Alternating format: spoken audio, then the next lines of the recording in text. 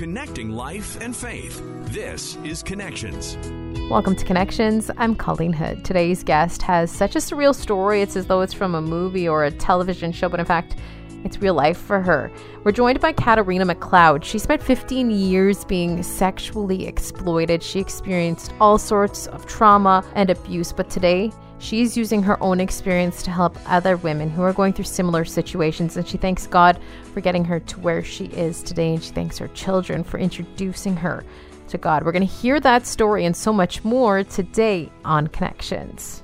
We're joined today by Katarina McLeod. She is the founder and executive director of Rising Angels. She's also a survivor of over 15 years of sexual exploitation. We're joined today by Katarina McLeod. She is the founder and executive director of Rising Angels. She's also a survivor of over 15 years of sexual exploitation. First of all, we need to know your story. Can we start from the beginning, from your childhood? My earliest memory for me of being sexually abused is 2 years old. And that was happening by a family member. And that went on for, until my parents broke up, divorced. So I was almost 9 years old. And along the way, 2 other people would start abusing me as well. So when the family member first started to abuse me, I didn't look at it as it was wrong because it was a family member, someone really close. So in my little brain, it didn't comprehend. But when 2 other men started to abuse me, that's when I knew that what was happening was wrong. But then I didn't know who to tell or what to do. There were some threats. If I told, there would be repercussions. So I was just very confused as a little girl. It also instilled something into me. Made me feel like that was my worth. Was being sexually abused was part of who I was, and I carried that unfortunately into my teenage years, and ended up dating very, very violent men. And I didn't know how to be with a man unless he was physically hurting me. So all of my boyfriends were violent. I can remember the first boyfriend I had. I was 12 years old. He was 18. And we got into an argument and he threw a screwdriver at me. And I can remember pulling that screwdriver out of my head and not feeling a way about it. So I had become desensitized to the abuse that had happened to me and was happening to me. And it just became normal for me. I was I was very young in the church. I grew up in a church setting. I believed in God and all of those things. But after the abuse started happening to me, it kind of was like, okay, here's this God that I learned was like Santa Claus in my brain. He could see everything. He could hear everything. He knew if you were sleeping, if you were bad or good. And well, if all this stuff was happening to me, where was he? And I felt betrayed. I felt he wasn't real. And it just left me on a road of destruction. I started drinking and doing drugs and just numbing my pain. I ended up pregnant at 14 years old and gave birth when I was 15. I never should have had a baby at 15 years old. I wasn't equipped mentally, emotionally, or any of those things to raise a child. But I really wanted to have something that would love me and not hurt me. And I thought if I could have a baby, that's what I would receive, not knowing or not realizing all the other responsibility that was going to come along with it. So I had a baby and wasn't prepared to take care of her. So I kind of gave her to my mom and I just continued on my crazy, wild lifestyle. And at 17 years old, I met a man who was very abusive. He was more abusive than the rest, but I liked him better than the rest. And in my mind, I really believe this is how men were and this is what they were going to do. So I married this guy and we got married. And I can remember the night we got married, we went out to a bar to celebrate our marriage and he was dancing up on another woman and kissing another woman, and came home and we got into a fight and he had beat me up, but it was my normal. And my husband would go to jail all the time, in and out of jail for petty crimes, thefts, break and enters, sometimes for threatening me. When he would go to prison, he would get whoever was his flavor friend of the month to kind of keep an eye on me. And the last time he went to prison, he had a friend of his kind of keep an eye on me, take me for jail visits. If I needed groceries, to take me for them because his friend had a card and I didn't. Just kind of making sure that I was being this good wife and not out there cheating or whatever. And so this friend of his was actually very nice. I mean, he was respectful to me. He, just wasn't what I had been used to dealing with any type of man, even like, friends were just like that abusive, hardcore men. So I became friends with this guy. As I was away from my husband for a while, I started to realize that I didn't want to be physically abused anymore. When you're in it for a while and then you're removed from it, you start to feel different, right? When you're not being beaten up every day, something happens to you. You start to change and you don't want that anymore. And I didn't want it anymore. And I can remember my husband calling from jail and I told him I didn't want to be married anymore. And he cried and he cried and he cried. And I said, okay, if you can change your ways and get sober and hold a job and not hit me anymore when you get out, I'll consider it. And the man who, had been keeping an eye on me and taking me for jail visits, he took it upon himself to kill my husband. My husband got moved to a halfway house and he took it upon himself to kill my husband and involve me after the fact. Oh. And then for 3 years, he pretty much held me and my kids, hostage. We were too scared to tell anybody. He had now become this. If I thought anybody was violent, I was not prepared for what this man would do to me. I was burnt with cigarettes. I had whip marks on me. He would play Russian roulette. And I was just horrified to tell anybody, but he wanted me to deter the police. And in order to do that, he wanted me to get a restraining order against my husband, file for a divorce, and join a women's support group for abused women. And all three I did. And in the women's abuse group, I was allowed to talk about the abuse that I had suffered at the hands of my husband, but obviously I couldn't tell anybody that he was dead, even though I knew he was. I had to say he was missing. So I would go to this group and, you make friends with women and you kind of tell them your background. And that's what I had done. And there was a woman in the group who was very vivacious and she was blonde hair and she dressed very scandalously, but we became friends. And she was a pimp and she offered me a job. And in that moment, I thought if I could save money, maybe I could escape what was going on in my home life. Then there was that other thought of, well, why not? I mean, men have abused and used me my whole life. What's the difference?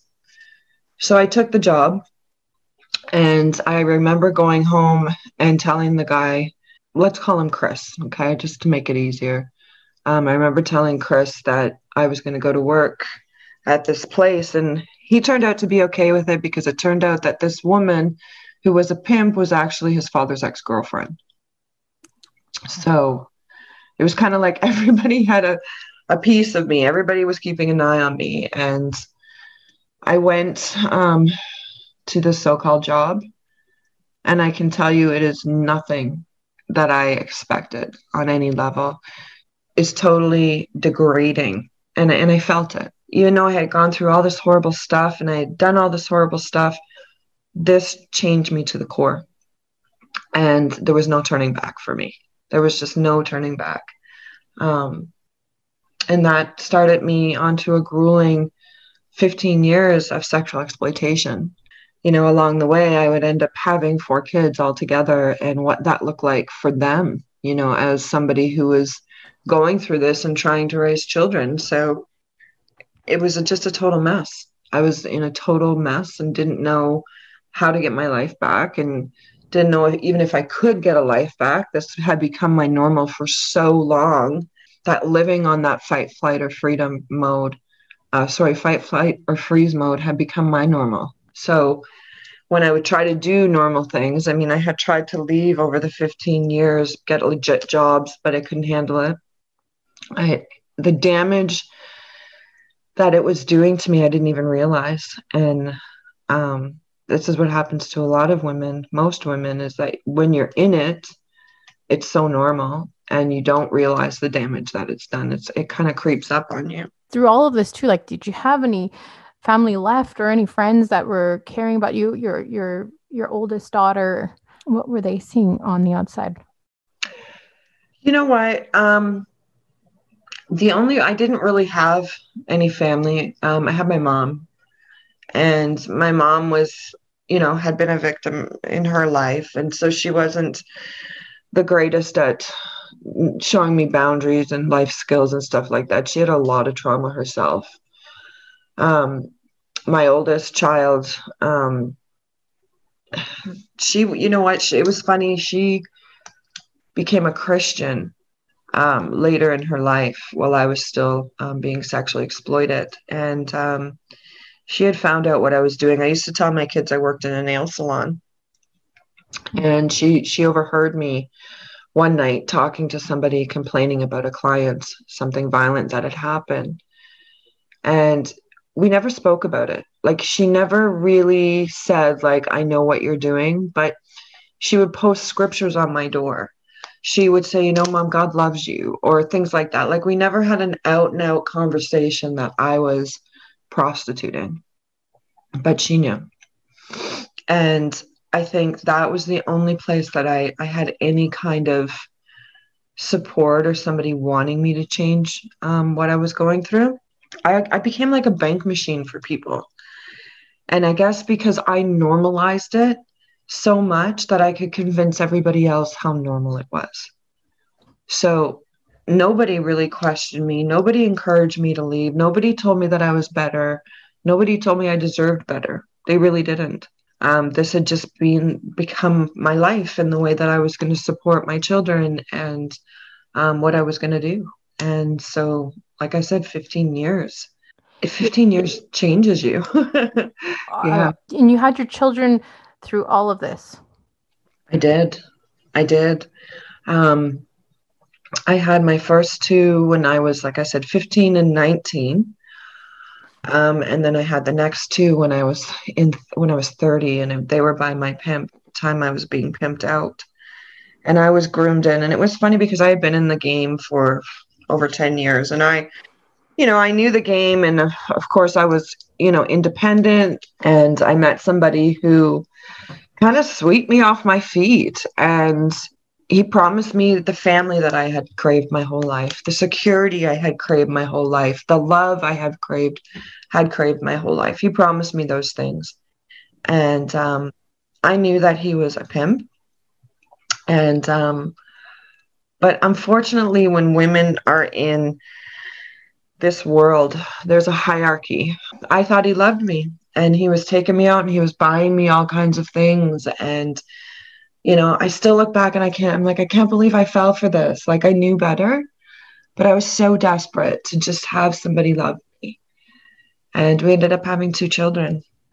And my life was just destroyed. In my brain, my life was destroyed. I mean, here was somebody that I trusted, that I loved. I knew he was a pimp, but it was okay, I was used to that life. But then I found out that he had been hurting my daughter.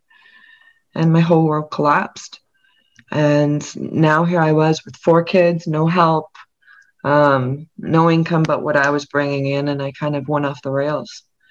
And my addiction went to an all-time high. I ended up in the mental ward at one point. I had a nervous breakdown. Everything was crushed. And now it just became about survival for the kids. I didn't care about myself. I trusted nobody really now more than ever. And, pain was my normal. Pain was what I was used to. So I had become this really hard, desensitized, angry human being. It got to a point where I would go out and look for a fight. It got to a point where when clients were violent with me, I was violent back. It got to a point where I would daydream about physically hurting the tricks and the clients. And my mind became really warped, and just, yeah, it was not good what was going on in my brain. How did you get out of all of this? What led you down the path to recovery and to where you are today? So, cardinal rule is you don't get involved with a client. And I did. I actually fell for a client. We both emotionally became involved with each other. And he had heard my story and he offered me an out. And that out would be, I will support you and your kids financially. You know, we're going to live together. You can get on your feet. And I jumped at it. And this was 15 years in. So it was like a point where I was either going to kill myself or I was going to kill a client. Like that's the point it had come to. And so when he offered me this, I took it. And for 3 years, he financially supported me and my children. But in return, I became his private prostitute. He still treated me, he controlled all the money. I could volunteer, but he didn't want me having a regular job, all kinds of stuff. He gave me an allowance. And to me, I thought, well, this is better than, being in with a bunch of guys. It's just one guy. And then 3 years later, he left me. And when he left me, I was crushed. Now, I had already been in the anti-human trafficking movement. I had already been helping girls and working with police. But I honestly didn't know how I was going to do anything. I wasn't making a living doing that. So when he left me, I was going to go back to what I knew, which was prostitution. And I called my eldest daughter and I told her, and she was devastated. And she called me back probably half hour later. My daughter, like I said, became Christian when she was very young, and she was part of a church, and she had youth leaders in that church who kind of were like her mentors. And she went to them and I guess she called them and she told them what was going on. And these mentors offered to give me first and last month's rent, no strings attached. And I wanted nothing to do, first of all, with Jesus people. And secondly, I didn't trust anybody. So I made an appointment with an old client and I said, no, I'm not going to take the money. I'm going back to what I know. And I can remember sitting on the hotel room, like hotel bed in the hotel room, and looking at this client, and things were just whipping through my head. All the women that I had helped kept going through my head. What if I get caught? What if they find out? And then I knew in that moment, if I did this, I wasn't coming back. I knew if I went through with that transaction with this client, that was it. My life was over. And I got up and I walked away. I didn't go through with it. And I agreed to take the money from these youth leaders, my daughter's youth leaders. And in return for that, it started something. Like I felt obligated to go to church, even though they didn't make me feel obligated. And I started going to church. And then, the woman who had given me the money, she became a really good friend of mine and started to mentor me. And they had an Alpha program going on in church. And she was like, do you want to come to this Alpha program? And I really thought she wanted to go to Alpha, not understanding she'd been in the church for over 20 years at this point. So again, I felt obligated and I went to Alpha.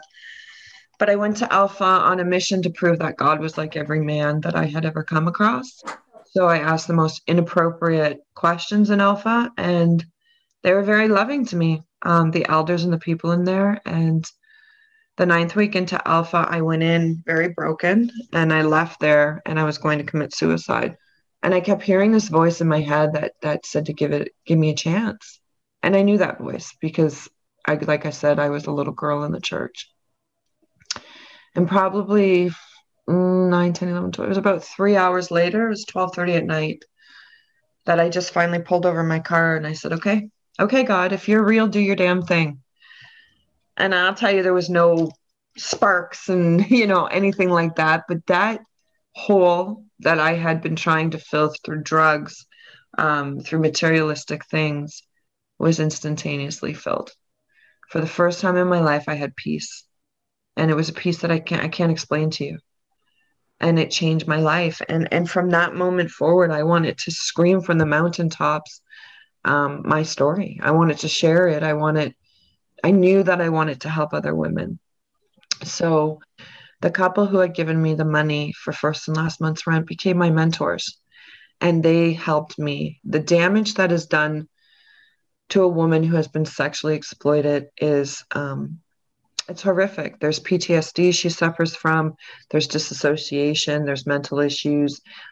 Even knowing the basic life skills, they these women don't know, nor did I know. I didn't know how to dress. I didn't know how to budget. I didn't know how to, you know, anything that was, you know, the normal, I didn't know how to do. And it's the same for these women. So we started an organization called Rising Angels. And Rising Angels is an organization that walks alongside and mentors women who have been sexually exploited. And it's not just human trafficking, it's prostitution. So anybody who's gone through this and kind of needs a cheerleader and somebody who gets it, that's what I do. So I'm that voice of reason. I'll get the 2, 3, 4 o'clock in the morning phone call where women are freaking out, wanting to kill themselves, wanting to go back, or just having a bad day, and I'll talk them down. We offer trauma-informed counseling. We also do a lot of education and advocacy, and we train front lines on how to deal with her mindset. So it's not just human trafficking 101. It's how to understand a woman and what she's gone through and what that's done to her brain and how to help her, because there's no one-stop shop for everybody. Everybody needs an individualized program.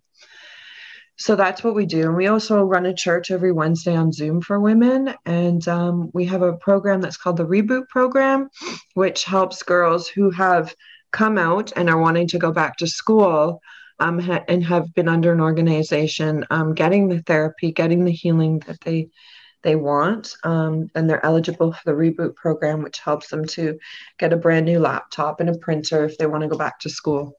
So we help them with that kind of stuff. So that's kind of what we do. We also offer financial help to these women. So, you know, if they need help with their groceries or their bills, the rent, if they need, you know, clothes, that kind of stuff, we help pay for that. So that's what we do in a nutshell. Tell me a little bit more about the church that you do via Zoom. Okay, so the church is called Divine Church. And we used to meet in person, obviously, before all this craziness. But this is a place we call, it's for the perfectly imperfect. And it's for anybody. It's for women. Sorry, it's just for women only, but it's for all women. So, you know, sometimes church can feel like a place of judgment or expectation. And that can really like deter people from even wanting to go to church or even explore spirituality on any realm. So this church is just for any woman who wants to join with no judgment. It's really a fellowship of women who we pray for each other. We have game night once a month.